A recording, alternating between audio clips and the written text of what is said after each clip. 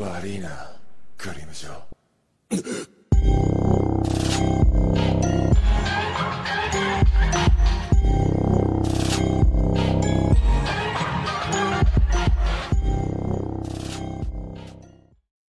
What's up, guys? It's the AK Mindset, and we're back with a banging video today with a special guest, and we're discussing one of the best mangas that I've read in a long time, and it's definitely on my top 5 list, and I'm sure you guys, when you listen to this, will enjoy it too. So let me just introduce the guest to you. We have Satsuki, how do you say it again? I'm really messing up. Satsuki the Savage. That's it, Satsuki the Savage, my guy. And obviously the one and only Choco, aka Daniel. Talk to them. Yo, what's going on, people? Daniel here, or Choco, whichever one you want to call me. And we're talking Claymore.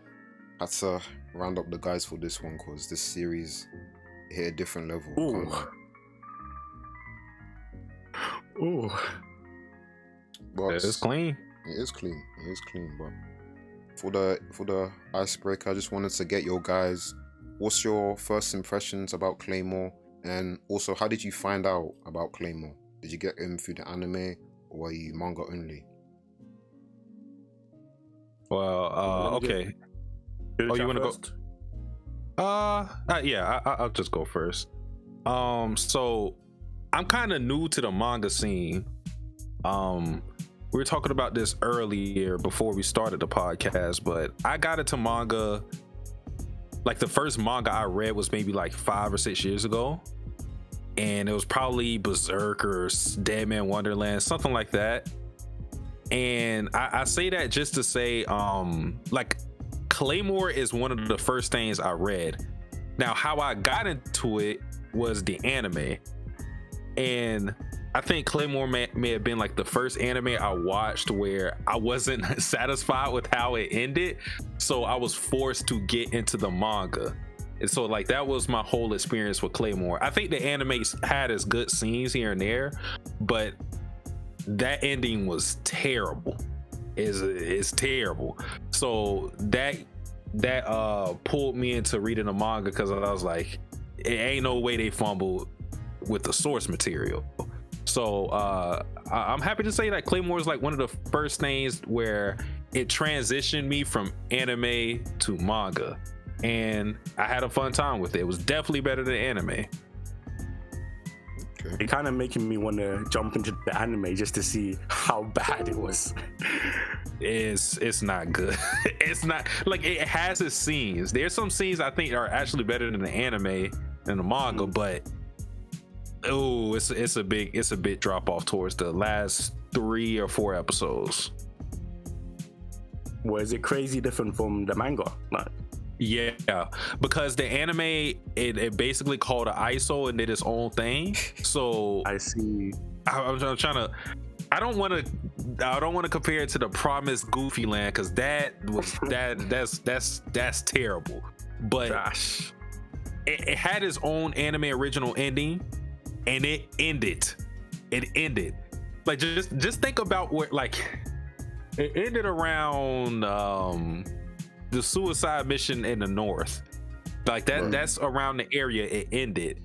So think about all of that, and think about like how much it took to defeat Priscilla, and how much they would have to skip in order to beat her in the anime from that point.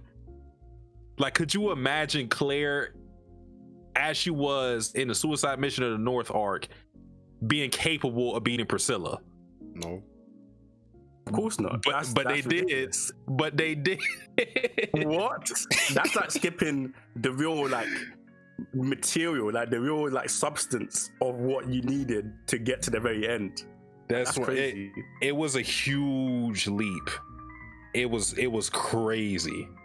But hey, like I said, it pushed me into the manga, so it is what it is. I'm not too mad at it. Okay. What about you, Joe? Well, obviously, and usually, as everybody's heard on this podcast, I've repeated multiple times, Daniel put me onto this series, as he does with most series. as like Satsuki said, I'm kind of new to the manga game as well. I haven't read as much as Daniel, so he always puts me on some great material, and I'm very happy he introduced me to Claymore because it's one of the most captivating materials I've ever read. It was one of those series that I could not put down. Like every day I would have to at least skip through a volume, read something. I was rereading chapters and I hadn't even finished the series. I'll just go back, I can't believe that happened. I have to reread that again. Like that's how deep into it I was. And it's just one of the best like character-driven stories, even though it does have great world building and like just a general great theme throughout. But the characters, and it's hard to really contemplate how hard it would have been to make these characters so like captivating when there's so many. Like there's so many of them. It's actually stupid. Definitely one of my favorite series, and yeah, just I'm glad we have the opportunity to finally talk about it because I've been needing to have a conversation about Claymore for a hot minute.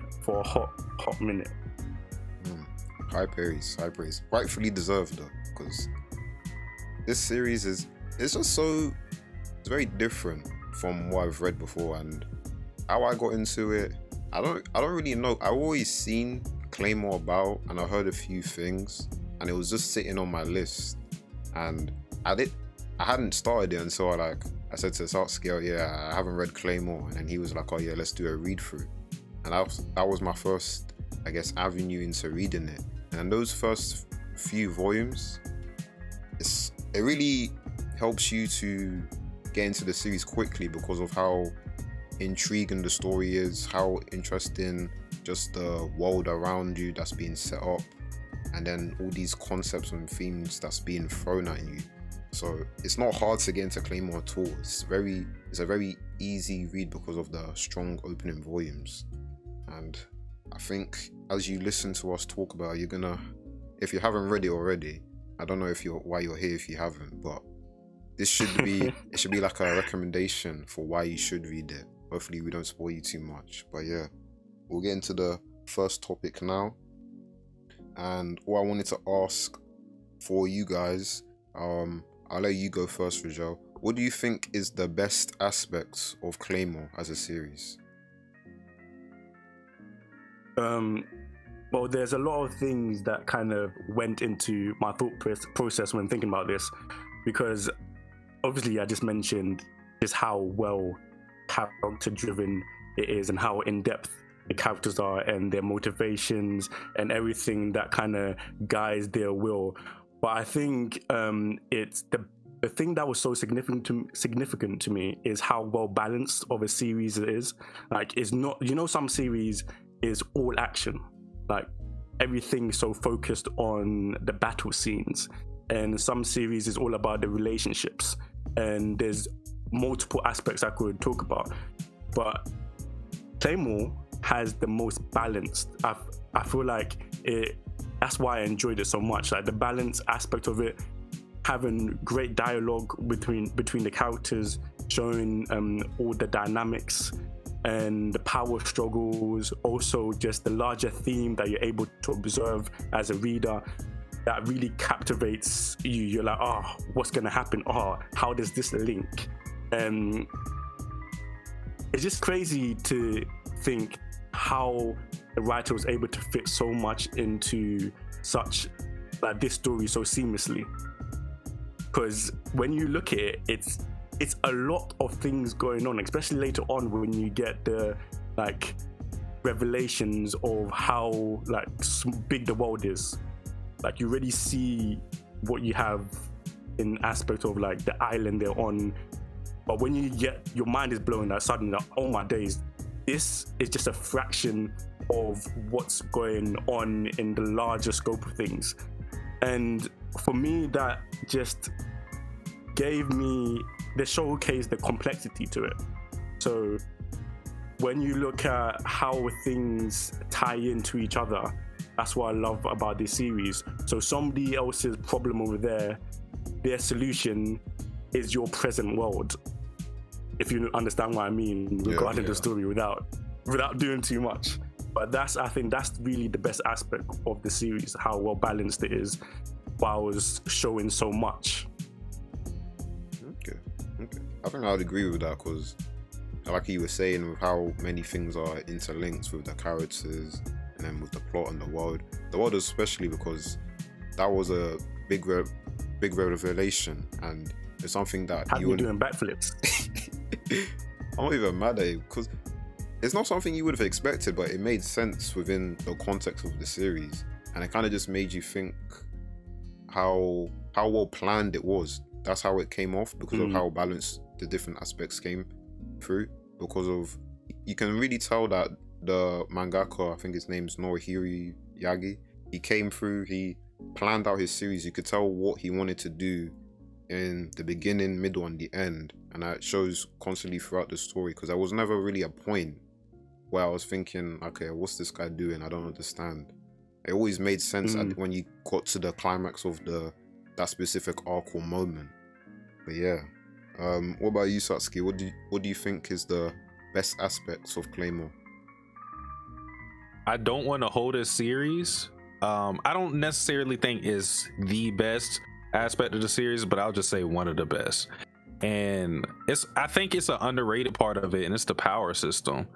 And the reason why I say that is because when people bring up power systems, like the best, you'll hear like JoJo and Hunter x Hunter, and it's mostly based on like their creativity, but those series are allowed to be that creative because it literally has no limits. But Claymore is interesting because the power system is kind of grounded. When you think about all the powers that exist in it, it's only like what their powers are limited to are either manipulating their Yoki energy to do something, or it's some body manipulation, something like that.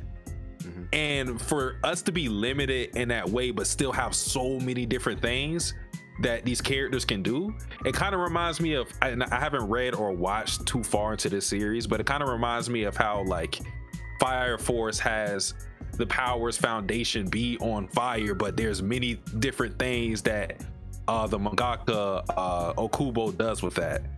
So like we see a character like Galatea be able to manipulate Yoki energy and basically make them move how she wants to. Helen with her stretchy arm or limbs in general. Like I really like how the power system is grounded, but it still has so many different avenues that Norihiro goes with. That's a great point, because it actually ties into what Joe was saying about the balance, because we see so many different Claymores, and you can honestly say none of them fight the same. They all have their own unique style. They might be similar, but it's their own sort of twist on it. So that's something that I actually hadn't thought about. The power system is actually quite an underrated aspect of the series, because of it must have been, because there's like over 40 Claymores we've seen, I'm pretty sure, and they all had their own fighting style. That's not easy to think of, and it's not easy to make it so distinct. So I have to appreciate that, because it takes a lot of hard work to do that. The fighting styles, none of them are lazy, none of them are unintelligent, none of them are, I know you just wanted to get another power in for another character. That every character, even the characters that you don't see as often or you're not as exposed to throughout the season, you understand fully their power and why they have it and how they've trained it and how they've developed it. If you get what I mean, like it's so precise, and like you said, that's why it's great. Like, you can't not rate that. I wanted to ask just a little bonus question. Do you have a favorite fighting style or like person who was fighting, if that makes sense, based on the power system? I really like Galatea, and that just because of how when she first appeared, But I don't know. I would probably go with. I gotta go with the GOAT. You know what I'm saying? Well, not the GOAT, but close. She close. Phantomeria. Yeah, that style is crazy. The after images is just.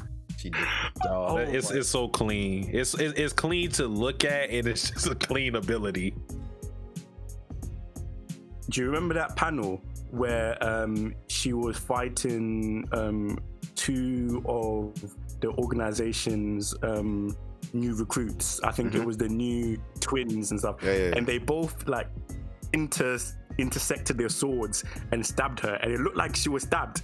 And then on the next panel, she's gone, and I was like, Jesus! I was like, that's ridiculous. That's absolutely filthy. I was like, what am I reading? What am I watching? That was clean. Yeah. That has to be my favorite style. Yeah, the Phantom. That ability is too wavy. I can't lie. But my favorite is it's weird because the way people think she fights is strange, but it's Cassandra the Dust Eater. Oh yeah. This is clean. Because even though she looks mad weird when she's fighting, she's cutting people up, she's slicing them down. That's she number one for a reason. Sure. I hear that. I think my favorite might be, even though it's not as you don't see it as much, is Deneve, and just her ability to regenerate so rapidly. Like, because she doesn't really have a fighting ability, but because she can be so reckless in her fighting style, because of how rapidly she can regenerate. I like that one. I like that pick. Deneve is, I like her. She's cool. Yeah. Well, I think the best aspect of Claymore is, I have to say, for me personally, the art and especially the character designs, because when it came to the Abyssal ones, I can honestly say none of the designs failed me. They were all amazing. They're like, artistically, you can tell how much detail went into each of their character designs, how they looked, and it also projected the aura that I would say it's associated with each one. You could feel how powerful they are just from their character design. So yeah, definitely. Oh yeah. Definitely, art is one of the top aspects of Claymore for me. He easily probably has my favorite one out of the Abyssal ones. Yeah, I like all the designs, but easily is just cold. Very cold. Very cold. You look like the Horseman He's of out Death. here looking like one senator, just standing there. He's like menacing. Crossbow and sword, everything. I think what makes it cooler is like how he's presented in the story. Like, he's a very like calm individual, and then you just have that transformation. It's like, yo, this dude is a demon. But it goes along with how people say he is, because a lot of people were saying like, he's faking his demeanor, but he's really a beast. So like that transformation just showed you like, it's the real easily. That's true. That's very true, because I was intimidated when I saw that. I was like, what is this? How are they even gonna beat him? Well, Eastleigh was always intimidating, even when he was in like his normal form. Even when he was trying to hide from the Abyssal Eaters, he was always intimidating. If you cross paths with Eastleigh, like, just beg for your life. You're dying because he's on crud. Because of how calm he is, that's why fear is so. The other Abyssal ones that were more, raw with it, they were really outgoing, and like, they weren't as intimidating. Obviously, they're crazy powerful, but Eastleigh, I felt like he had that maturity, and like, he stood on top so much. It's like, I don't even have to be energetic with it. You know what I mean? Yeah. I think all the Abyssal ones are kind of like that too, in a different way. Because if you look at like Reeful, for example, anytime she talks, it's in a real polite. Like, she's always polite when she talks, but she will murder you, torture you, all of that. It is just, she has supreme confidence. Like, there's only a few people who can really stop her from doing what she really wants. Yeah, I agree with you on the Reeful point. She was She was. I love her character, but she's a scary individual. Especially her power as well. It feels unstoppable to beat, even though she did get beat. But especially, I think in almost every fight she was in, I never really bet against her because she just had that overwhelming force. Yeah, even when they came off the time skip, I was like, yeah, Reef was still in command. Cause like how they were talking about her, like, we gotta run. we are not fighting her.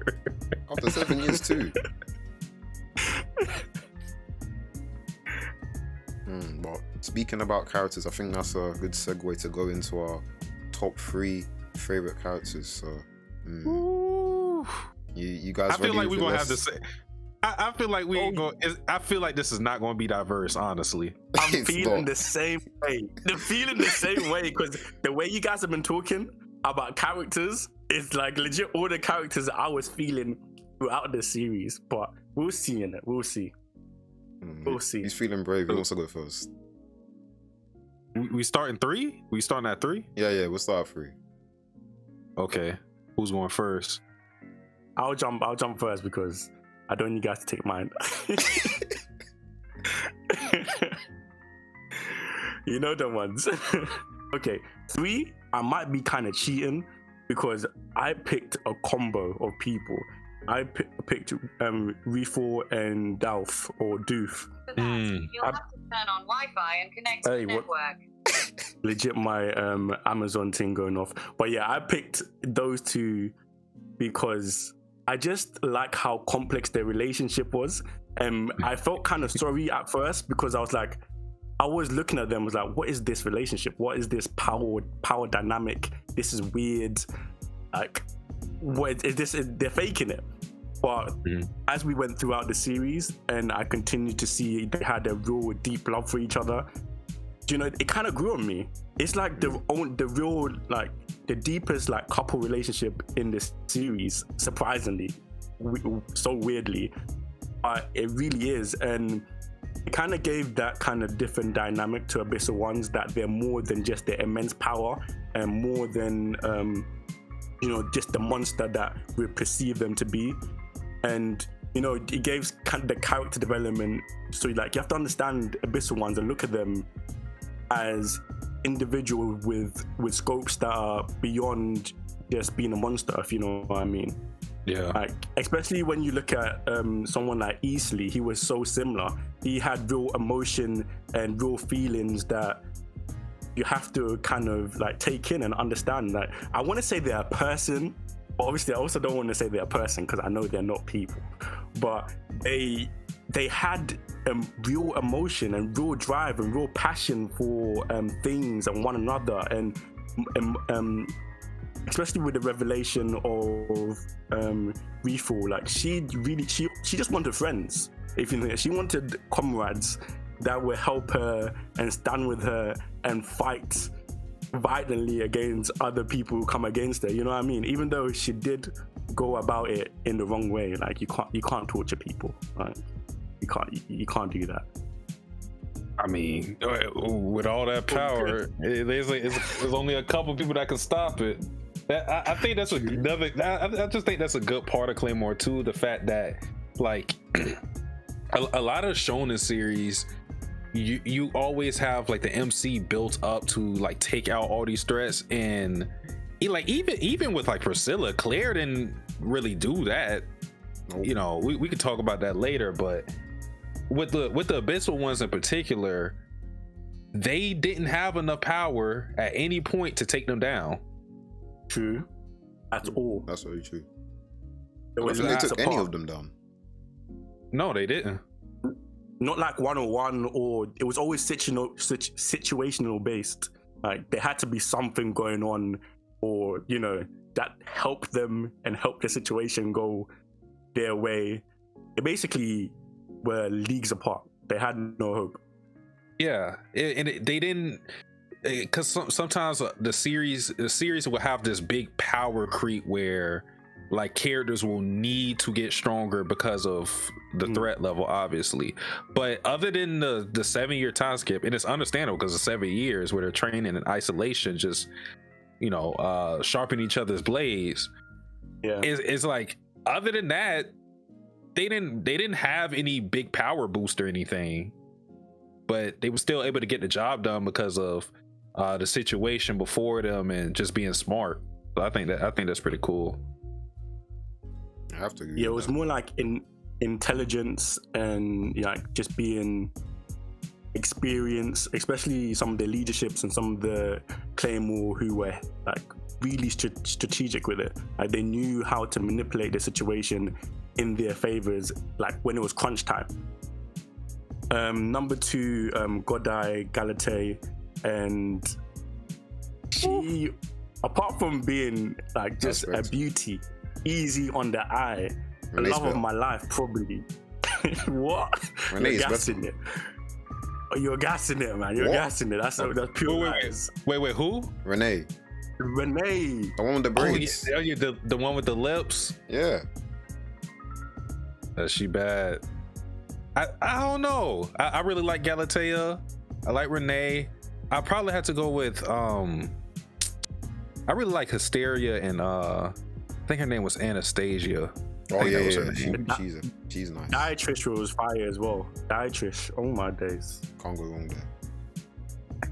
Even Ophelia before she betrayed me. True. And you knew what it was.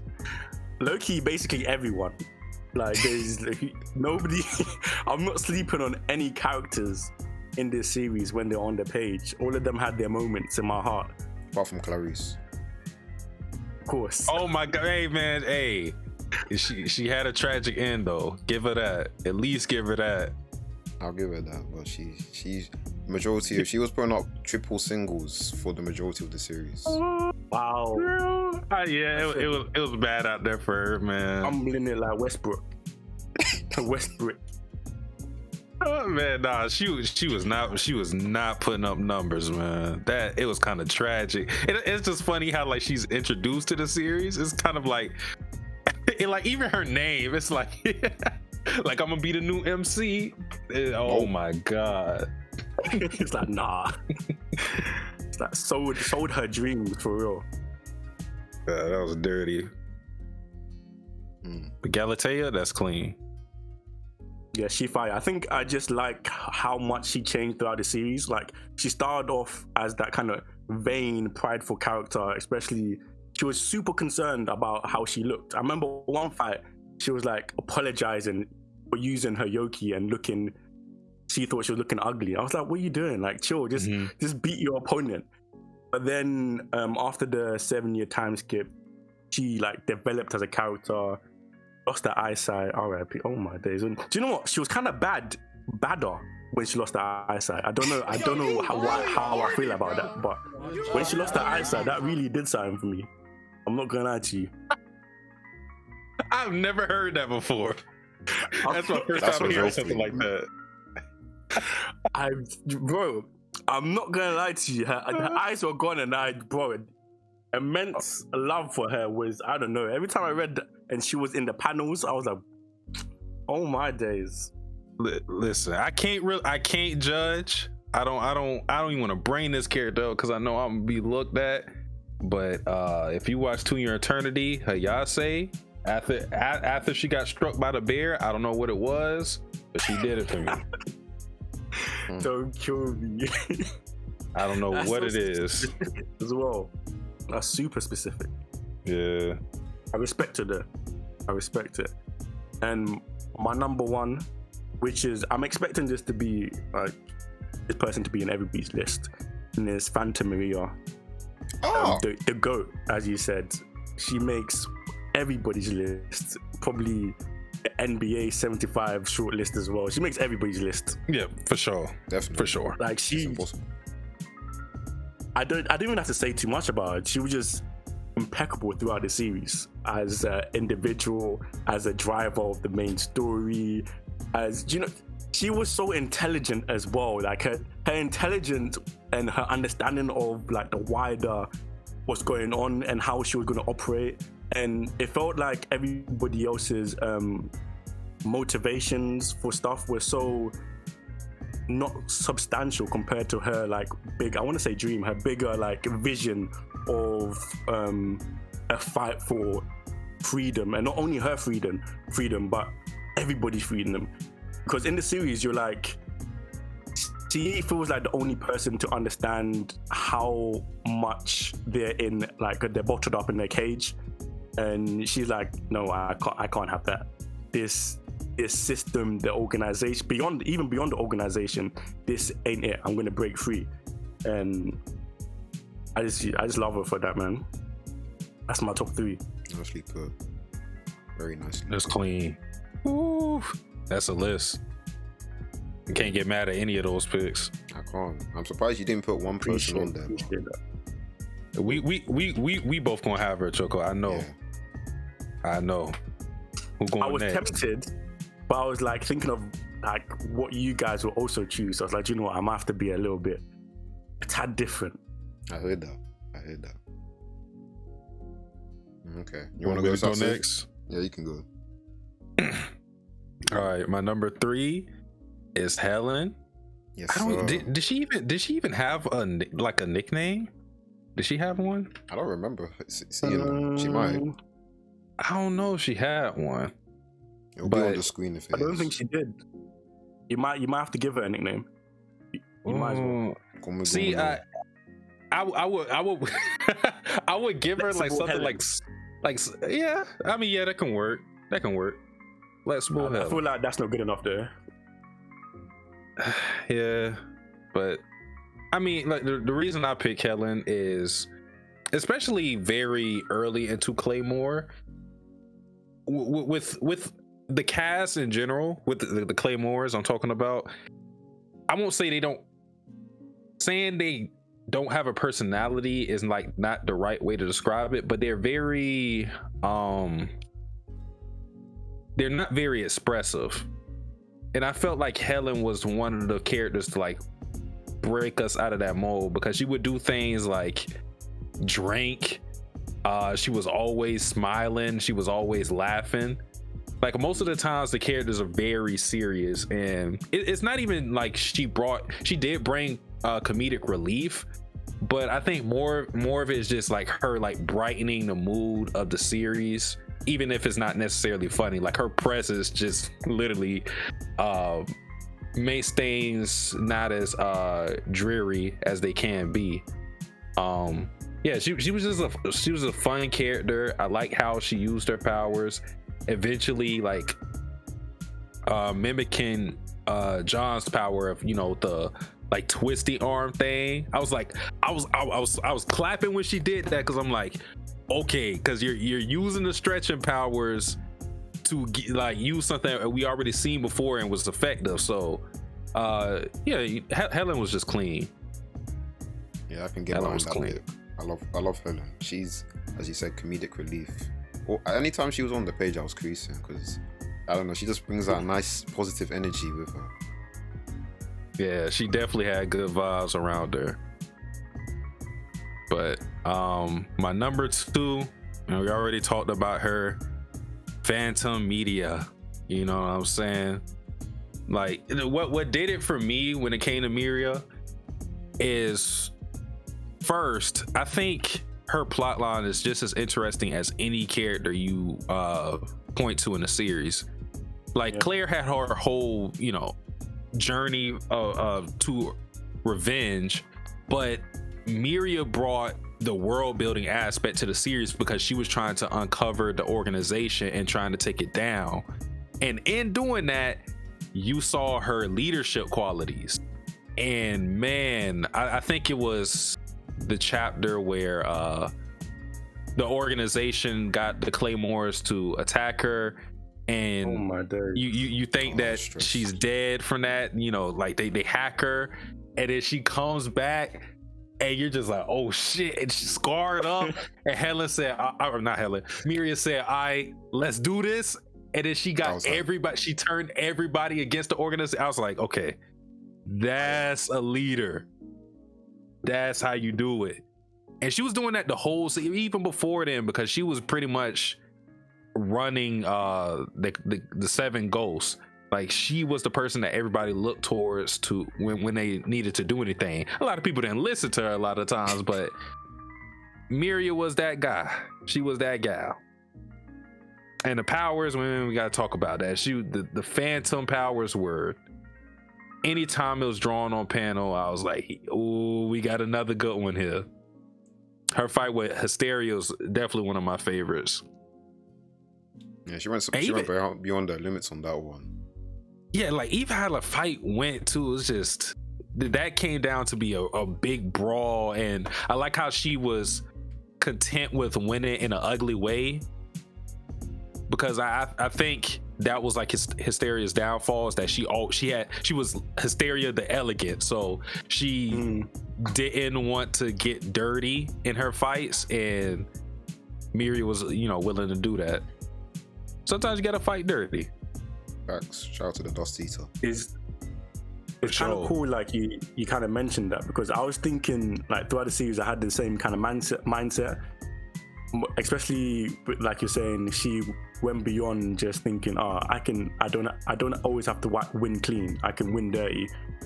Because most of the Claymores in this, most characters, they seem so prideful, like throughout the series. Like, there's certain things and certain ways they want to achieve things and want to win.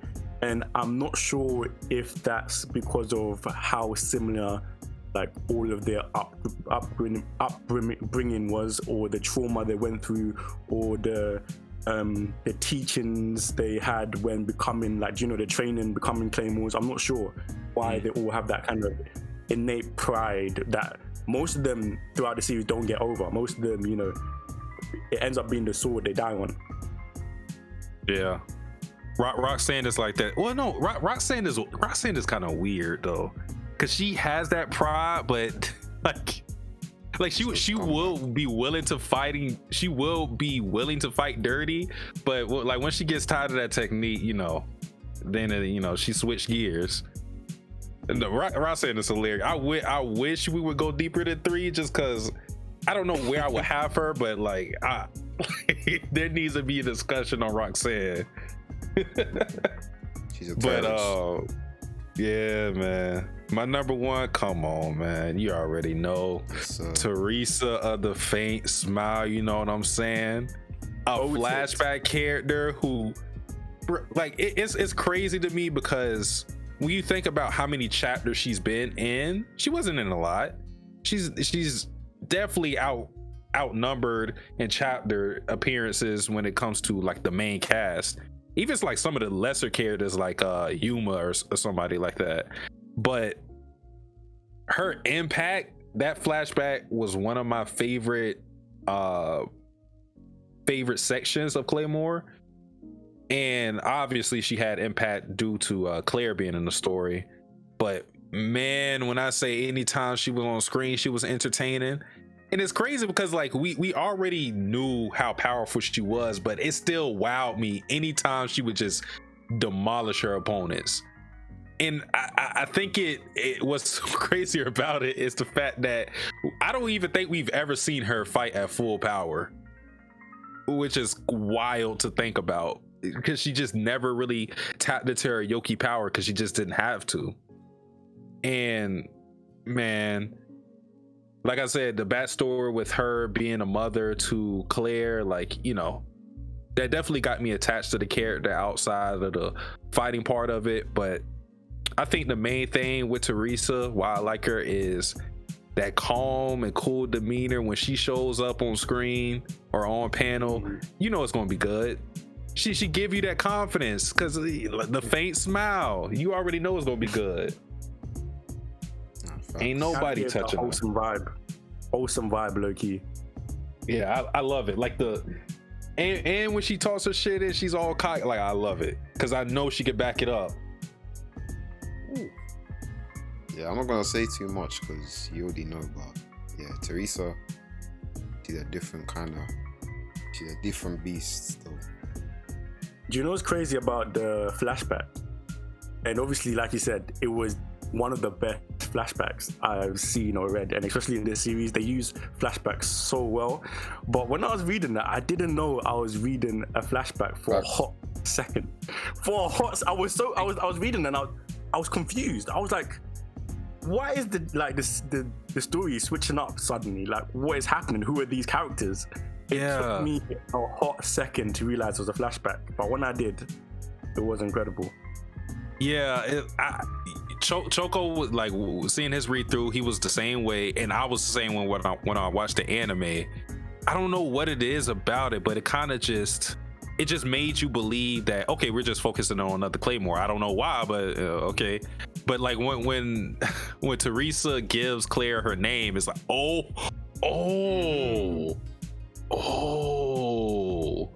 So yeah, the way that flashback was done was pretty good, because I had no awareness of what was going on. It was so seamless. Even when she gave Claire the name, I was like, oh, so there's two Claires in the story now. I know that ain't who I think it is. Don't kill me. And it wasn't until the end I was like, oh my days, they're the same Claire, and I was just like, oh wow, I can't believe. I think that's the moment when I knew that I had to be on my toes while I was reading this series. It's not a series that I can just be, dilly-dally and like just not concentrate. I have to concentrate on each panel because you don't know when they're going to switch up on you and like pull the rug from under your feet. Yeah, it does that a lot. Oh, it does that too many times. But yeah, Once two Claires, I like that. I really thought there was two Claires. I was like, oh, wouldn't it be funny if this was the same Claire? Sasuke's just reading there like he doesn't even know. Yo, when they gonna meet up? Don't kill me, fam. I really thought they were gonna meet up. I was like, okay. Nah. Listen, I had too many theories that were not true. We'll put it that way. But yeah. Two jokes. Okay, top 3. So number 3, I got Claire. Because listen, the journey from chapter 1 to chapter 155 or something like that. Yeah. The trials, the tribulations. Because a lot of protagonists, they don't really struggle. Because Claire, she becomes stronger by the end of the series. Like, she's not number 47 anymore. And I can honestly look at her and say, yeah, you earned every single power-up you got. Because there were so many times we saw her getting dragged through the mud, seeing her getting beaten up, seeing her at so many low points. So we see her work through these challenges and overcome them to become stronger. And even at the end, it wasn't even by her power. It was by, obviously, Teresa who helped her. But I can see the way she changed, became mature, opened up. Because when we first saw her, even, I couldn't really get a good read on her. And then when we get to the slashes, you see how even though she was portrayed to be quite calm, she's actually quite emotional, which is a weird juxtaposition between like her outer face and inner face. And learning those different things about her character, and then how she was engaging with the other Claymores, picking up techniques. Yeah, and then also the distinction when we found out how she was an attack Claymore rather than a defense Claymore. And then that just made like other things that happened in the story hit a lot more, because we already knew she was the weakest. So if she was losing limbs, that's not going to be good, because she's not going to be able to regenerate them. So that's why when she lost one, I was like, I don't even know, because I was like, she's already the weakest, so why are you making her weaker? But obviously it was for a reason. Yeah. I was not happy during that Ophelia fight. I'll put it. I was distraught because Ophelia was bullying this woman. She ran away, and I was like, okay, cool. And you just see Ophelia pop up again. I was like, oh my days, is this woman for real? Why is she so obsessed with this girl? That whole thing was just clean. Those stretcher chapters too, because Ophelia is just like, because I think before then, Miria was like, okay, so I'm gonna tell you the top 4 Claymores since I'm number 6, and then she's like, okay, these are top 4: Alicia, Beth, Galatea. Watch out for this one. Number 4, watch out. if you run into her, do not engage. And then the person she teams up with is Ophelia. He's like, oh shit. And when she gets hacked apart, and then you see Alina pop up with the cloak. Oh my god, bro, man, that was clean. Yeah, super clean.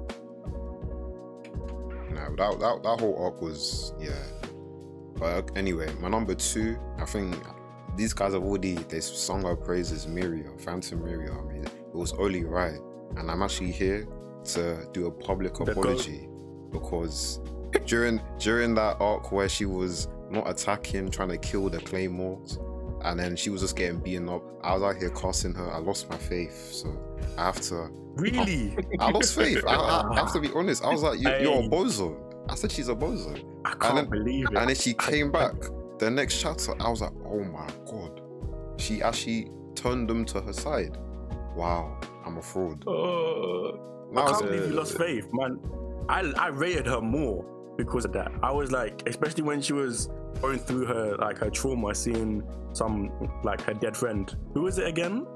Actually, I can't. I will not remember her name. She was seeing, one of her dead friends, and it was like, okay, that made me respect her more. That she, even how hard she is and headstrong she is, she still has that softness in her heart that obviously led to her demise. But there's worse ways to die, and I love that she did come back. The comeback is what made her solidified number 2, because it was just too cold, the double page spread, and it's just like, yeah, I was in shock. We're turning this around, bruv. Yeah. I did. When I saw some of the organizations, their faces, when they were like, what? How is she still alive? What is happening? It was crazy. No, she's the best. She's the best. The Phantom, man. I think she's probably got the coldest epithet. I don't think anyone's beaten the Phantom. I'm not gonna lie to you. Phantom Miria. Yeah, it's cold. Like that one's one of my favorites. Roxanne of Love and Hate is one of my favorites. You gotta go classic. White Silver King. Oh yeah, that too. That's hard. We could have that could have been a list too, because some of these names are pretty cool. Somebody had a whack name. I can't remember who it was, but I remember just reading like, oh, okay, that's kind of whack. I don't remember it, so I guess I must have had to expunge it from my memory because it was just that bad. If I remember it, I'll let you know. Please don't. The other series, I was like, I wish I was giving them the nicknames, but I would have gave them the worst nicknames. I would have been like Future Wife, Galatee, Sweet One, Teresa. I would have been on in my bag, fam. I would have been doing it. I would have got cancelled for that though. They were like, nah, this guy's unserious. He can't be giving those dead nicknames. Man, a lot of these organization people was unserious. They had like 2 people who was serious about their jobs. Everybody was just relaxing. They were chilling. Yeah, okay. Alright. Number 1, the undisputed, never changed after her introduction, solidified, Teresa of the Faint Smile. Yes, sir. Wow. Listen, wow. It's crazy how someone in a flashback can be my favorite character in the series.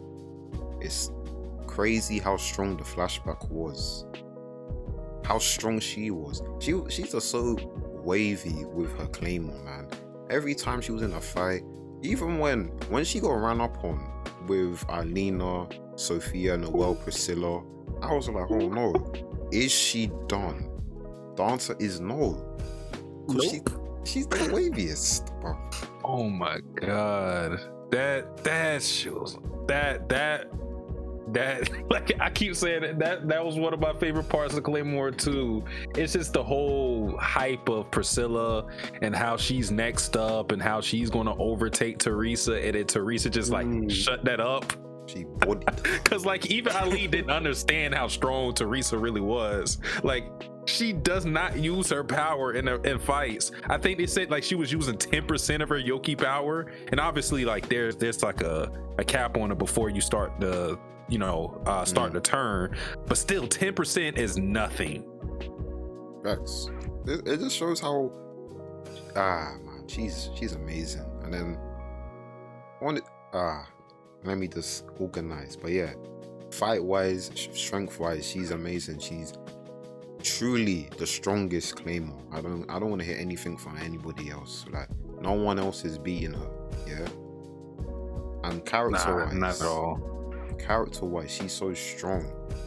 Her relationship with Claire, it touched me, man. It really did. Wholesome, man. Mother Wholesome. Teresa. Oh, peace. Yeah, I think what like made it a stronger thing is when you have the whole rule of the Claymores not being able to kill humans. And you saw how far she went for Claire. Oh my god, when Claire was being held up by old boy and they taunted her, and then I think it was even like crazier in the anime because it's like they just get you see her fight the one guy, and then like everybody after that just gets off screen, and then she's just like surrounded by blood, and you just like it was a massacre. So she did not play about Claire.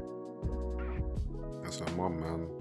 She really looked after Claire, and I like how Claire was able to, melt her heart to get Teresa to open up. Because that panel where she's holding Claire, and then she starts crying for the first time. Damn, that's one of the reasons why the flashback's such a good part of the story, because of you get those moments, and it's just the guy flexing. He's like, yeah, I can write this well this early in the series, but don't worry, I got more left for the rest. It's just, yeah, I love Teresa, man. I don't think there's actually a character that's better than her for me, honestly. We have to add more hype to Claire, because like when she was following Teresa like through the forest as a kid, walking behind her, like no food, no nothing, no water, struggling. Like I could not do that. When I was reading that, I was like, just go home. I know you don't even have a home anymore, but pick a tree. Live with the squirrels outside. Then you got the most powerful Claymore just kicking the shit out of you. Oh my goodness. I would have turned back. After that first one, I would have, okay, I'm gonna holler at you. Obviously, you don't need any company. You good. Facts. Oh, but she was so persistent. And that's obviously what Teresa saw in her. She was like, this like young girl won't go away. Like she's chosen me. I'm stuck with her. I have no choice. Like you have no choice but to love her and care for her. And just to see that relationship develop and how she changed so much as a character, like it was crazy, man. And the wildest thing is the significance of the flashback and those moments, those really detailed moments that like go throughout the story. Like they're like the I want to say like foundation, but not even foundation. It's like a vibration that vibrated throughout the story so like beautifully and elegantly. And you have that kind of depiction of the beginning of obviously Claire's vengeance tour, and obviously her relationship with Teresa, and at the end how that then comes to a beautiful conclusion. Like it's beautiful, like it's stunning on every other dynamic throughout the series. Even when Easley had his like fake family, when he had Raki and Priscilla, even that there was no comparison to how pure that. I think it's because it was like a mother and her daughter, you know what I mean? That just gave that pureness to it compared to the other relationships. There was nothing that they could really gain from each other. It was just, I'm sacrificing my all for you. And that kind of sacrifice is what, you know, Claire wanted to repay. Yeah, I mean, I think that type of dynamic is always interesting to see when you have a character like Teresa, who's very cold and uncaring, and then they eventually warm up to somebody like that. That's always going to hit, and it was just executed perfectly because the Claymores in general are like that because they're isolated. They go to their regions, they take down the Yoki, and that's pretty much it. Like, they don't get to express any real human emotions of caring for someone. Like, that's just, they do their job and that's it. They just do what they're told. And Teresa was like that for a long time. Like, sure, she would like deviate and do her own thing, but you know, wait, what is this? Okay, I don't know why I just had a notification, but yeah, like Claire was able to break through to her. Like one of the telling moments is just when she gets Teresa to actually sleep in the bed, because all Claymore just, you know, plant their sword into the ground or wherever they are, and they'll just like rest like that just because they're used to that. They don't sleep in inns or anything like that. They just they're warriors. They fight. Yeah, they don't even enjoy like eating or anything like that. But you know, Claire was able to bring out those human emotions in her, because they exist with every character. It's just they don't really get to express it because they don't need to. I think that's why I had like a lot of sympathy throughout the series for all the Abyssal ones, or most of the Claymore, and I would say to some extent some of the organization, like individuals in the organization, but not as much. But especially the Claymore and the Abyssal ones, I feel like they got kind of boxed into an idea and concept of what they had to be, and they kind of accepted it. And because of that, they weren't able to explore other like avenues or ventures, or even expand themselves as characters, as individuals. There was nobody. It feels like they were just like gliding through their existence, just fighting and killing and repeat, sleep, eat, kill, repeat, you know, do whatever the organization sells or tells them to do. But Claire really was the first individual, like you said, that gave her the opportunity to see beyond that, which is just is really impactful, because like, especially if you think just in general life, there's individuals who give people perspective that there's more, and that's what Teresa got from Claire. She's like, they might be more for me. Like, I might have a heart, I might have something I can care for, I have something like I worry about. Like, before that, she was never worried. Even like, if you think about it, Claymore was when they lacked that kind of relationship, or Abyssal ones when they lacked that kind of relationship. I don't even think they even care about their existence or their lives. They don't mind if they die. If they die, like, they'll rather win. But if they die, that's, you know, just part of the list of, you know, each generation. It is what it is. You know what I mean? It was like that. But then with her, she was like, it's not like that. I'm not going to accept that. I have somebody I will protect, and somebody I will you know, we have deep emotional connection and drive and passion for, which that's why this story and the series is so good. Yeah, like before, Teresa was just her surviving, but Claire was the reason to live, because she felt that she needed to protect her, and it's a way of like validating her powers, because now she could use that to protect Claire rather than just killing a Yoma. Because even though like killing a Yoma protects people, that's only done on a condition if they can pay it. Like, if they can't pay it, she's not helping you. Like, that's just how the rules go. But now she has someone to where she can use her strength in a positive way, because I mean, if you go after Claire, most likely you're a scumbag and you're gonna get dealt with. So you know, it was a way for Teresa just to use that strength in a way that benefited someone in a positive way. I feel like that's the moment she actually felt alive. She was like, I'm actually a living something. I actually exist for something, not just, you know, passing time and like just, you know, just being, you know what I mean? There's something more to her existence, which was, yeah, beautiful. I think that's a nice way to wrap up that topic there about our favorite characters. And now I want to go into the third topic where we're talking about character motivations. Like, what are your thoughts on the characters' goals and their beliefs, and if you learned any takeaway messages from the series?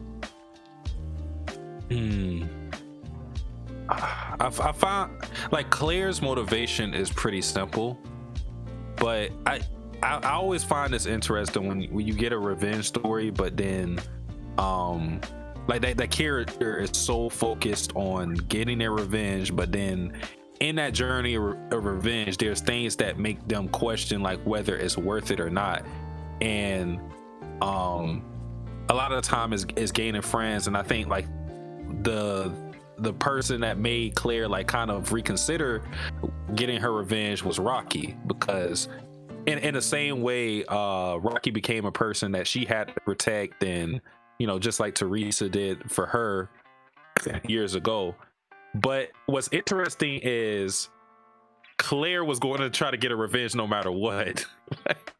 This what made it funny, because like a lot of the time like that'll be a thing that will deter them, and maybe they'll abandon a revenge or think that it's not worth it. But the whole way Claire said, nah, I'm killing Priscilla. That's I gotta do this for Teresa. Not one time with like her, like there'd be some times where she just goes off track, but there's never been a time where she said, I'm not gonna do this. Like, it's not worth it. She was gung. I gotta kill Priscilla. I love that. I knew she was on job and on crud when, as soon as the moment came, she's like, yeah, I'm abandoning all my humanity. She said that. There was no reason for her to say that. But she just like, okay guys, I have to tell you, like, I have no morals now. I'm not, don't even call me Claire now. I have one objective. Yeah. Had me in tears. I was like, right, you're wild, Claire. Actually, wow. Oh, she's built different, man. She's built different. For real. What about you, Joe? Because I know this was your topic, isn't it? This one, so like jumping on Claire for a bit, I think I did like her motivation and everything, but I did feel like it was so simplistic and always like emotional based. Like it was it's very reactive. If it was like, even though she had such a long time to like meditate or think and grow, she was stuck at that kind of childhood trauma. She was stuck in that moment where Teresa died, and she had not left at all. And whatever happened, you know that she was gonna like activate that inner demon whenever Priscilla, even if you like mentioned Priscilla's name, I know she would have changed. She'd be like, what? Priscilla? Where? You know what I mean? Yeah. For me, the person who the two people who had the most interesting kind of like dynamic and motivation was Maria, and how she throughout the story she kind of had that bigger objective, especially when she was informed by who is the do you know the spy guy? I'm not sure his name. The spy from the. I know what you're talking about, but I can't remember his name. What was his name? Rebel or something like that? I think so. I think so. Like those two had for me the with scope-wise the biggest like drive and motivation and like journey that would lead to a lot of things changing for everybody's lives. So like with Claire, it was immediate. It only affected her. Like it was her vengeance. You know, she was like, I need to kill. But with Maria, it's like, I need to change the whole foundation and whole aspect of our existence, like altogether. I need to break down the invisible barriers and walls that have been shrouding our visions so that everybody can see and everybody can have true freedom. And kind of working with that Rebel or Rubu, whatever his name is, guy, he allowed or facilitated that. And for me, throughout the story, he was kind of pulling the strings. So he was feeding misinformation here and there and giving clues, and like obviously for his own goal. But Maria, even he said that beyond that, you didn't react like how I thought you would react. Like, she was so open-minded and had such a big worldview, and it was so it encompassed everyone that she was able to kind of even see through his manipulation. Like, she was able to move beyond that and be like, okay, nah, I'm not going to go that way. But I think what I really learned from her character was that you shouldn't, especially in her position, you shouldn't put everything on your back. And even though she is a great leader and a great like individual with insight, experience, and perspective, you can't like let everything, all the responsibility land on your back. That's too much pressure. Like, you break. And her death kind of for me symbolized like that's the end of me doing this by myself, you know what I mean? But that whole process, she was doing it all by herself. When she pulled up at the organization, she didn't tell anybody, which was crazy. And that's because she thought, oh, I'm the only one who has an understanding. And maybe she was looking down. No, I wouldn't say looking down, but, you know, in a way, she didn't think that others would understand her perspective and what she was seeing, and then, you know, make the right moves. But when she died and came back, it was like, yeah, this is the complete journey of her. Like, she's resurrected anew, even though it's like technically it wasn't a resurrection, you know what I mean? So that was so like impressive and so cool, and really had like deep-rooted messages that like I enjoyed when I was reading it. Well said. Very well said. I think with Miria, one of the things I took away from her is to ask questions, because she was always skeptical about everything the organization was telling them. She didn't really put all of her eggs in one basket, if you could put it that way. And she was always looking to find out information for herself, to verify it for herself, so that way she knew what she was looking at was true.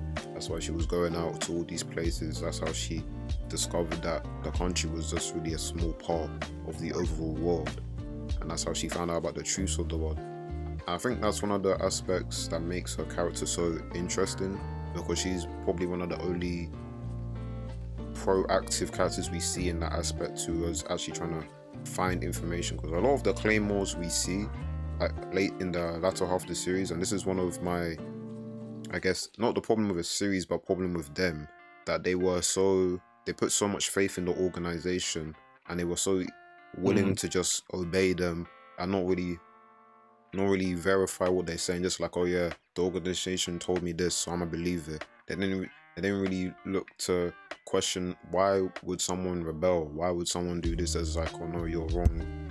You didn't listen to the organization. So that's why I like Miria, because she's actually someone who is willing to ask the questions and go out and do the work to find out what the answers are. And then another thing, devotion in the series. I mean, that's a pretty strong theme throughout the whole series. You see it with Claire and Teresa. In the slashers, you know, the whole Seven Ghosts, they're quite devoted to each other. And also Jean, I think she embodies this the most, because of how once Claire saved her, she was fully 100% all in with Claire. It didn't matter what Claire would do. Claire could probably jump off a cliff and Jean would be right there with her. She was a dog. Listen, she was loyal. That's the personification of loyal. Like, if you opened a book or a dictionary and you looked up the word loyal, it'd just have a picture of her, Jean, because that's her. Like, oh yeah, go Satsuki. like one good example of it is when Claire pulled it. Like this is during like the suicide mission in the North, when Helen and I think was it Helen? Yeah, it was. It was. Yeah, like when they agreed, like they crossed swords with Claire, and then she stepped up there and said, "Hold up." She said, "Hold up, what you doing?" She pulled up on him like, "What you doing?" And said, "Bro, we just playing." He's like, "Oh, okay." I'm just making sure. She had to make sure. She was not playing nothing. She like no stones unturned. If you fuck with Claire, you seeing me. Simple. Yeah, listen, she's just so it's so interesting how it was so easy for her to, once she said that, to just stick to that, because you'd think there'd be some wavering, but you never saw that in her character at all. So it's quite it's interesting how easy it was for her, and she made the ultimate sacrifice as well. Can't lie, that's what even solidified it for me. She's like, she lived what she said. Yeah, I think it's more impressive too because of her rank. She's in the top 10, so you expect all of those characters to be super prideful. And I think even like Helen was like caught off guard by that too, by having I think she was number 9, like having the number 9 Ward Claymore protect someone like Claire who's number 47, but she didn't care about rank or anything like that. Like for her, it was, this person saved my life, I'm doing everything in my power to make sure they're good. And like you said, she made the ultimate sacrifice, and she did it without without batting an eye. It was an easy choice for her to make. The greatest. He had like similar like loyalty to like, so like Dietrich had similar like loyalty levels, but she like it's mixed, because obviously she was first loyal to the organization, because when like Helen and Deneve like save her, she's like, okay guys, I'm so thankful and grateful that you saved me, that I don't want to snake it. I don't want to lie. I don't want to tell people that I saw you. So like, take me as your, capture me. I'm just gonna follow you, And I kind of like that, because similar to Jean, because she has that kind of loyalty and respect for things that people do. If you do decide for me, to that degree, I have to kind of sacrifice something back. I can't be just one way, if you know what I mean. Yeah, but she's very earnest, wears her heart on her sleeve, honest. Like you can. She's not a hard person to read, like both of those characters. I think the bit that shocked me the most is when she was like, if you have to kill me, kill me. And I was like, what? Like, what are you on? So easily said. Maybe a stream. Is it that deep? Is it that deep?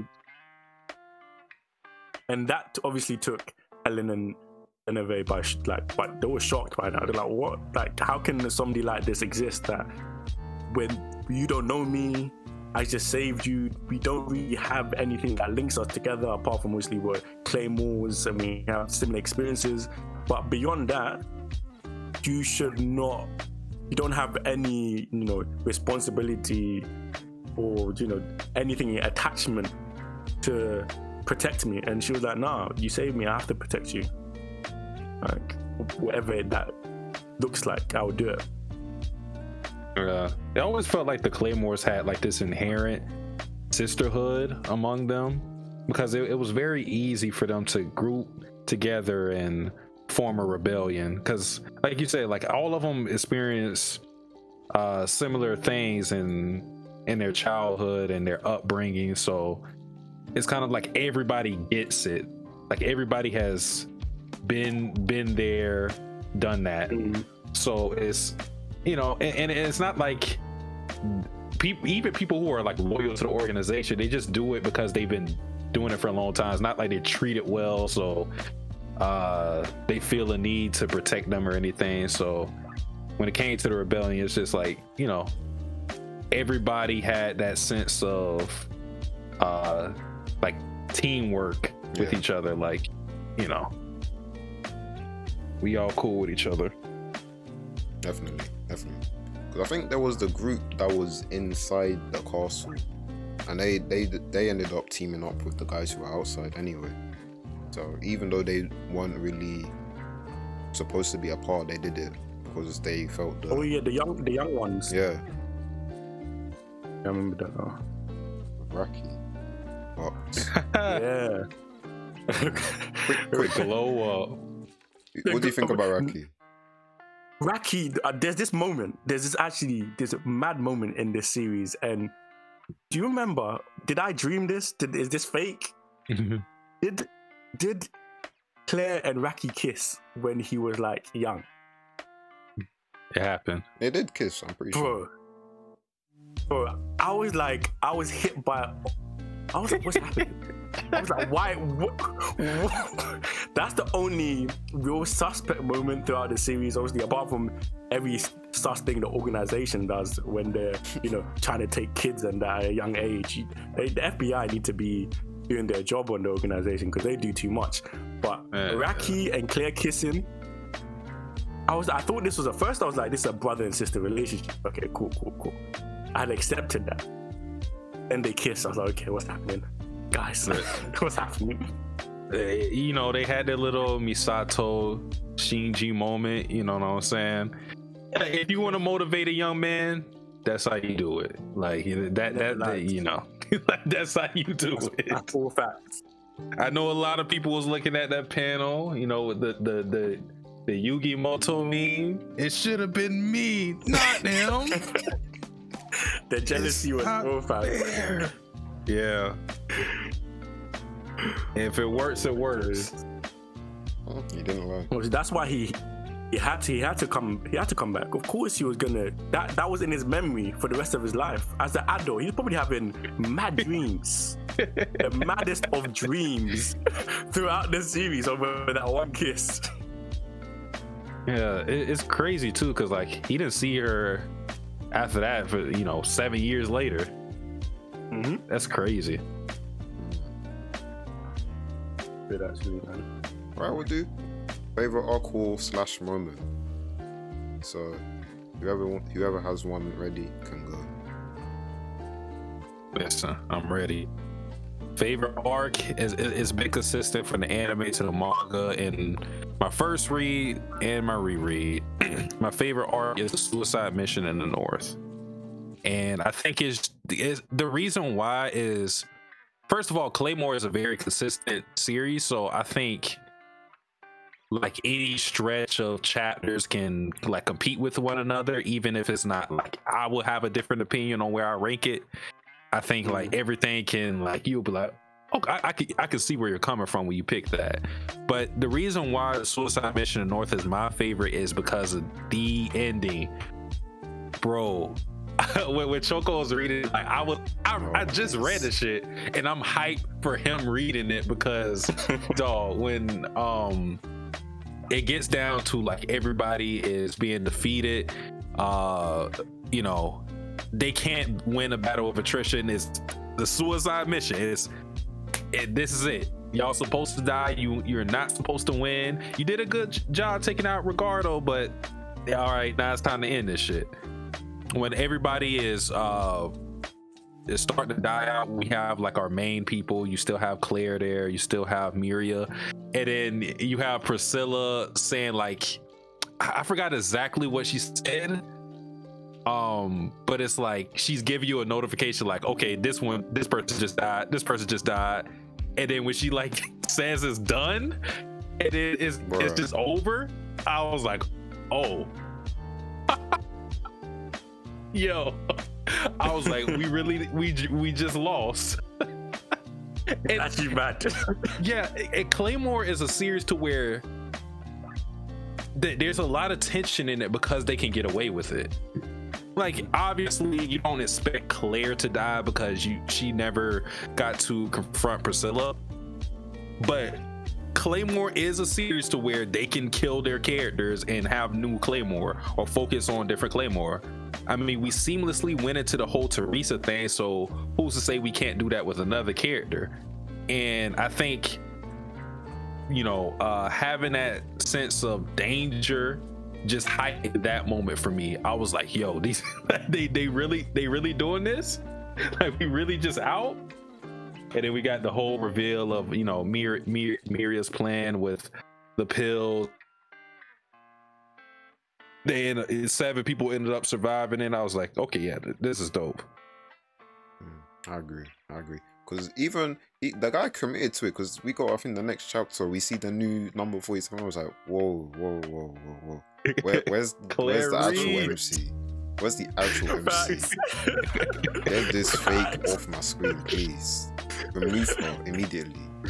Bro, she came up to Clarice reported for duty number 47. It's like, oh no, we really getting a new one? That ain't it. At all.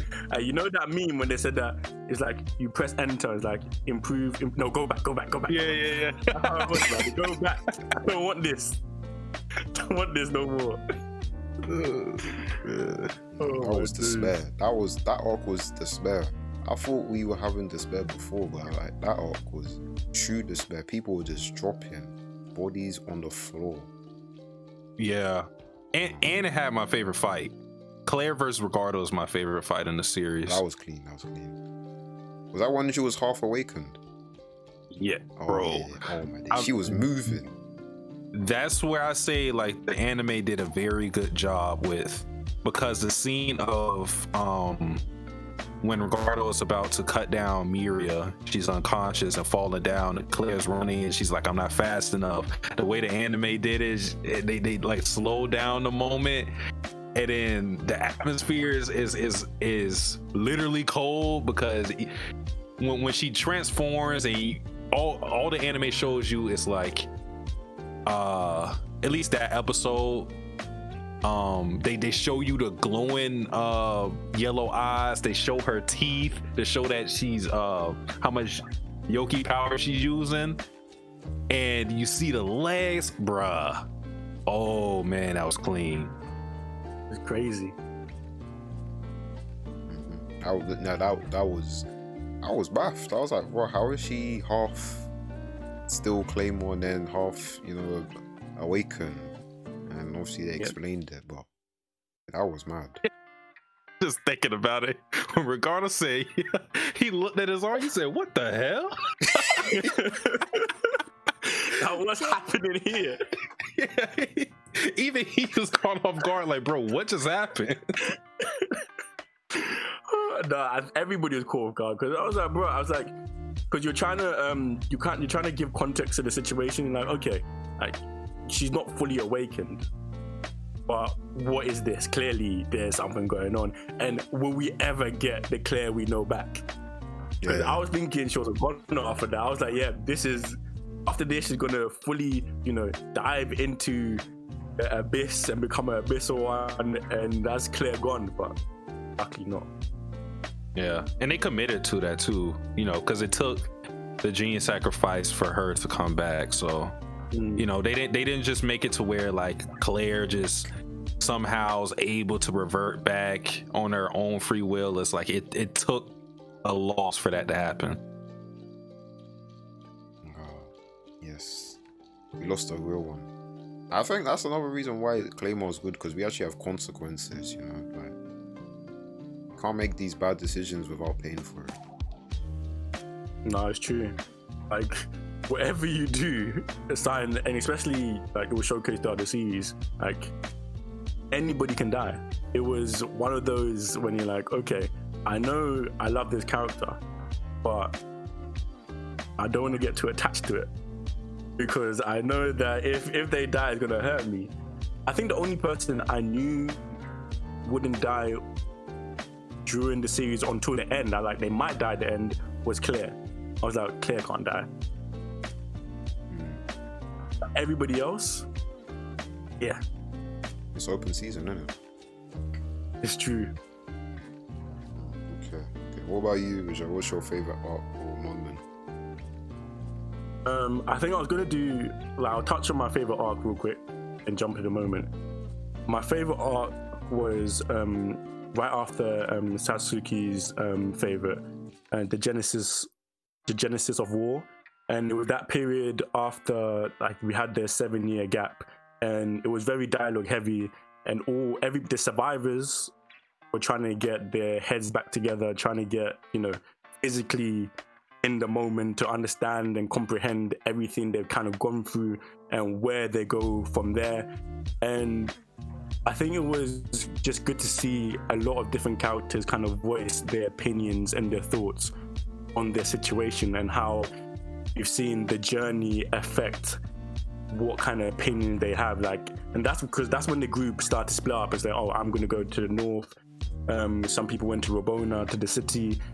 Some people went elsewhere, that we want to achieve. And it obviously has something to do with the organization, or overthrowing the organization, or making sure that the organization has less power somewhere. But we all have to do our things first. We all have to settle our business first, And that part was just beautiful to see a lot of the characters grow and develop and become independent thinkers, and not individuals who are just following mindless orders, because they at that time weren't even following Miria per se, or even Galatea. They weren't even following her. They were kind of bouncing off each other. They were like, okay, this is what I think, this is what I think, this is what I think I should do. Okay, you do that, I don't agree with that. And it was just good for them to all get understanding of where everybody stands before, like, everything popped off, and everything did pop off. I think my favorite moment though was Easley, and when he fought the Abyssal Eaters. I want obviously the final fight, but I don't want to even call it fighting, because he didn't put up much of a fight at the end. And he tried though. He did try. He did. They had me feeling hella sympathetic for him, because I was like, does he really deserve this? Like, I don't think so. Does he actually deserve? That's like the worst way for someone to die. That's the worst way I've seen someone die in a manga in a while. Top of my head, like, to be eaten alive, bruh. I can't even imagine. And the thing is, he was so competent and so, like, deep in his thought that you could really see how much, like, hope he had for what he could become and his growth. He was like, I had, there's so much more potential in me as beyond in Abyssal one. And obviously chilling with Raki and Priscilla gave him that kind of family vibe, and he was like, oh, maybe there's more to my existence, and I can have things that I didn't believe I could. And it was just like a pain to watch him at his, like, last moments grasp at the idea. It was like he was kind of content with his death, but also, like, saddened at what it could have been, like what his life and existence could have entailed. And I think he felt that, like many of the Claymores and Abyssal ones we've seen in the series, they get to a moment where their eyes are open to the fact that they can have relationships. They can grow with people and have a depth of meaning in somebody else's life, and like vice versa, somebody's life have a depth of meaning in theirs. And just seeing him fiddle with that idea in his last moments, it made me hate the organization so much. Like, I hate them with all my heart. I'm like, why? Oh, they're so useless, man. I feel you on that one, because even though Isley, he was a problem, I don't think he deserved to be eaten up by these man-eating monsters. It was very distasteful to see the way he was devoured, and even with Rifu as well, the way they got her out, it was very sad to see, because we see these guys, especially the way they were sectioned in the story, they were so powerful, and to see them get reduced to like bare bones, because again, eaten by these monsters who have no soul.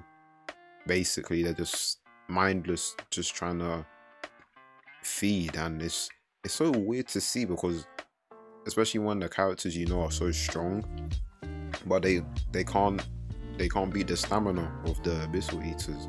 And like you were saying with Isley, as the story was progressing, he kind of becomes more humanized, and we see more sides to him that make him more open and interesting, and you kind of want to learn more about him.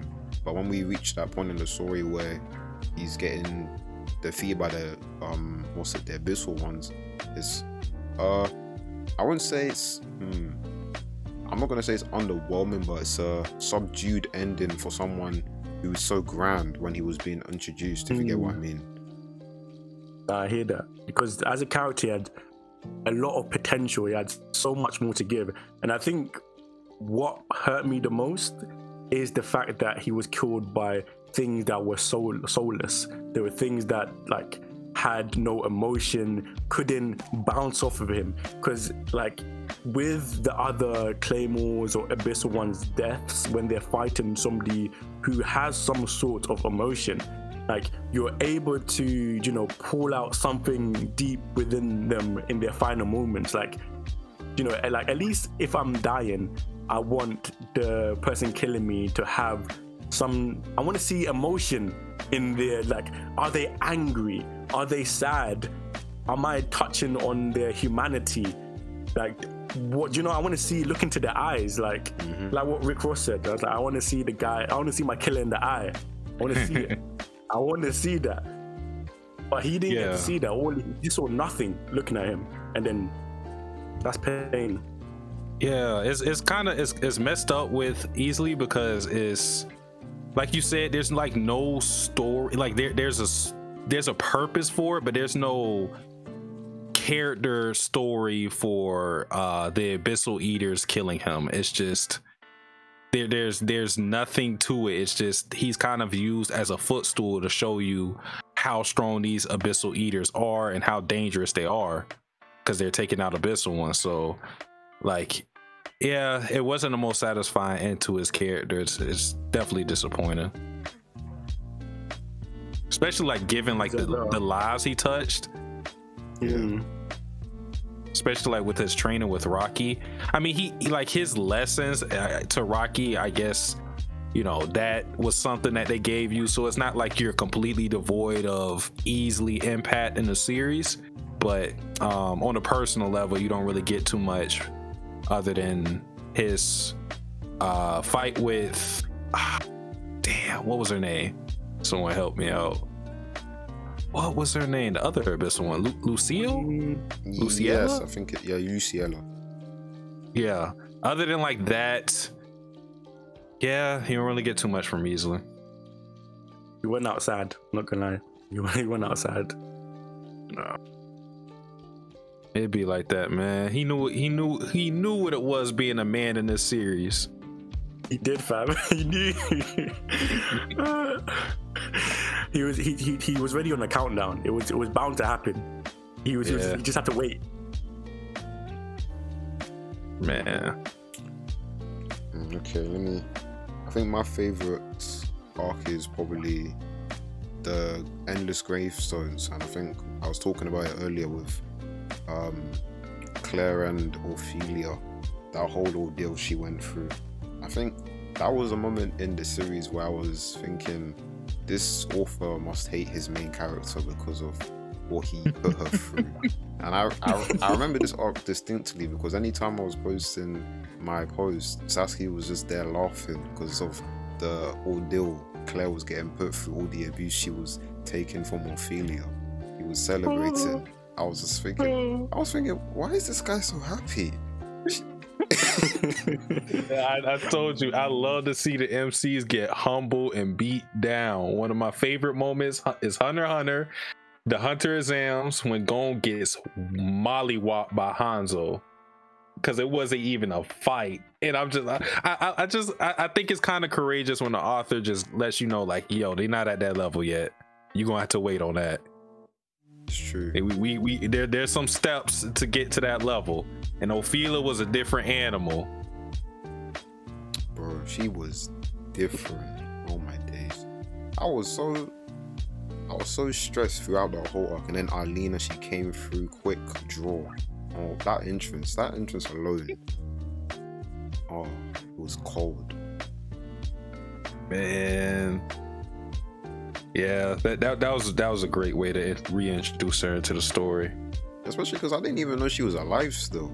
And then like you have this little arc with her and Claire talking about, oh yeah, you can learn my technique, and then Claire's too weak, obviously. I was like, okay, so how's she gonna get stronger then? And she gives up her arm, and I was like, whoa, wow, this is a big moment. And then Claire's like, okay, yeah, I'll give you back this arm. And then obviously we see that Alina gets killed by, I think her name's Raffaella. Yeah, that had me upset, I can't lie.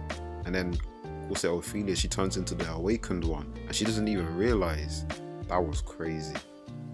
I think Claire versus Ophelia, the rematch, is one of my favorite fights in the series because of how just the dynamics and the way that Ophelia just turns without even noticing herself, and Claire kind of has to put her out from like a mercy standpoint because she's even shocked that she was transformed into this thing, because they don't even tell the Claymores that the awakened ones and Claymores are basically one and the same. It's one of the reasons why trusting the organization is not in your best interest. But I think, yeah, and also it gave me one of the my favorite volume covers, because that volume 7 with Claire standing in the water and just the shimmers around her is beautiful. Honestly, it's beautiful. Top. It's probably my favorite volume cover from the series. There's a lot of good ones, but that 7, it touched me differently. I need to buy it because I need that in my hands. I only have one Claymore volume, and it's the last one. I can't find that one online, you know. Really? Damn. I can't find it. I checked on Amazon, but it wasn't there. Crazy. I got that. I got that a long time ago, though. Yeah, that's the thing with these quote-unquote old series, because it's not really that old. I don't think. It came out 2000s, I believe. Yeah, I think it late 2000, maybe like 2008, something like that. Or maybe it was early. No, yeah, it may have been earlier than that. Definitely the 2000s though. Oh yeah, Endless Gravestones, great arc. One of my favorites, as I mentioned. But as we come to the close of a good discussion, I want you guys to pitch to the people why read this series out of all the mangas and animes in this world. Why should they read Claymore by Norihiro Yagi? Well, I'll go quickly. I'll do mine quick. Okay. Because I feel like it's very simple.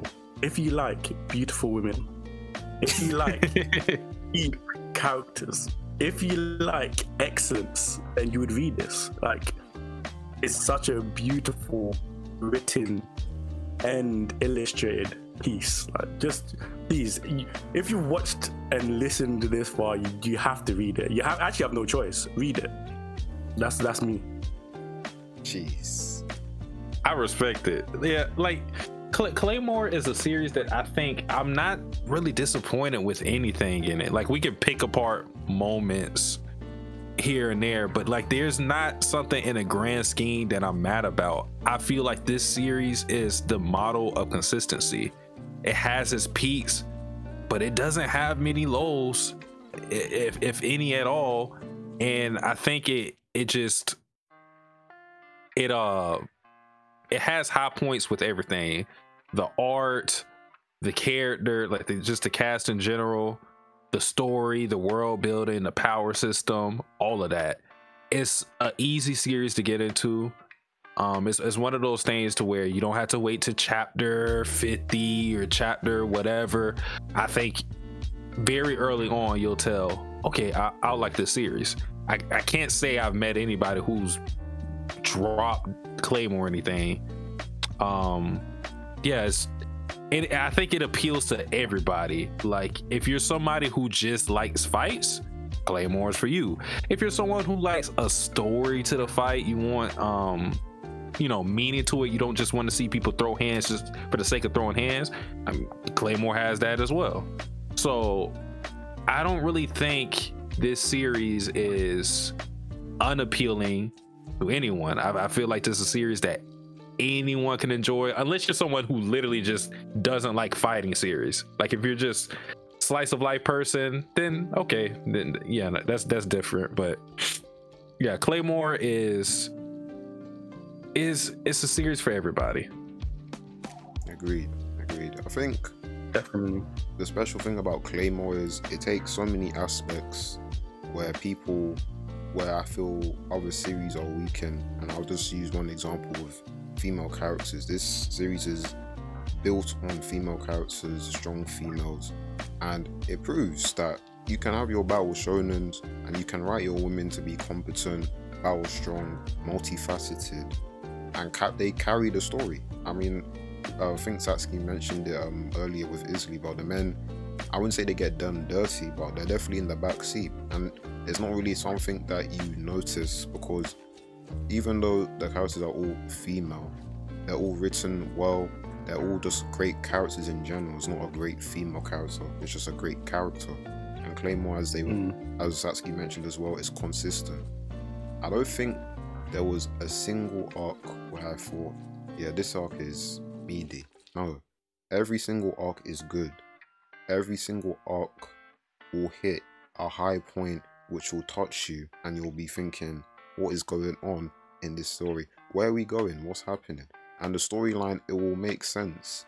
Certain things will happen and it starts adding up, and we get to a climax in certain points of the series which will transition to the next phase of the story, and it all links up very well. I think even better if you reread it. And world building, he expands the world greatly.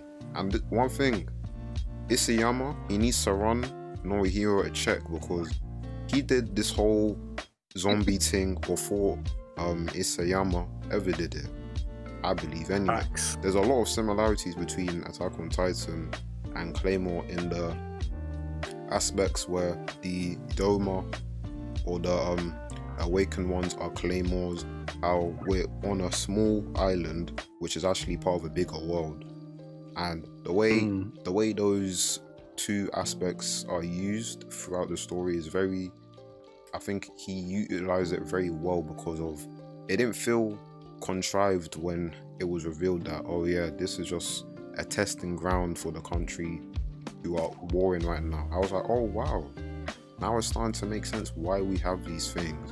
And it kind of makes you question, why would you think this is all that there is to the world? Why didn't we think there was things bigger than this? But to sum it up, why you should read Claymore, excellent characters, excellent arcs, and an excellent story. And I think if you like stories in general, I'm sure one of the things in Claymore will appeal to you. And if it doesn't, I want you to explain to me why, because I'm interested. If it doesn't, the beautiful women will get you. You stay for the excellent eye candy, the beauty. Got no cheeks though. Or listen, I can never say her name. What is it? Is it Deneve? I always say Deneve in my head. Yeah, the side boob from her, like she not even like the most attractive, but the side boob was crazy with her. Strong. Had me life changing, some would say. I was like, wow, is this what I'm getting as well? Oh my days. I was like, you're giving me too much. This can't be an excellent read and also great on the eye. That's too much. My heart can take it. I might die. Yeah. It was dope, man. Dope. Oh, it's really lit, man. Okay. Any final comments before we close out, guys? I really enjoyed this. I'm not gonna lie to you. Really enjoyed this discussion, and I have to shout out my guy Satsuki, and hopefully we get to have many more conversations along the line. But this one was really fun, man. Oh, for sure. Any other series y'all want to talk about, man? I'm up for it. There's probably a lot of series I haven't really had a chance to discuss, like on a platform like this. A lot of times I just read my stuff and I'll be in my corner. But you know, it was cool to discuss Claymore because I don't think I've ever really like talked about Claymore with anybody too much. Yeah, man, you're always welcome. And also, I want to shout out your channel. What's it? Satsuki the Savage and Satsuki the Reactor. Go subscribe to those. Like, watch all the videos. Very good videos, especially the effort that's put into them. Because when you told me you do your editing on your phone, that's when I had to start putting in more effort. Because I'm thinking, this guy, he's producing these high quality videos and it's on his phone. I got a laptop and I'm not even trying to do editing. I have to.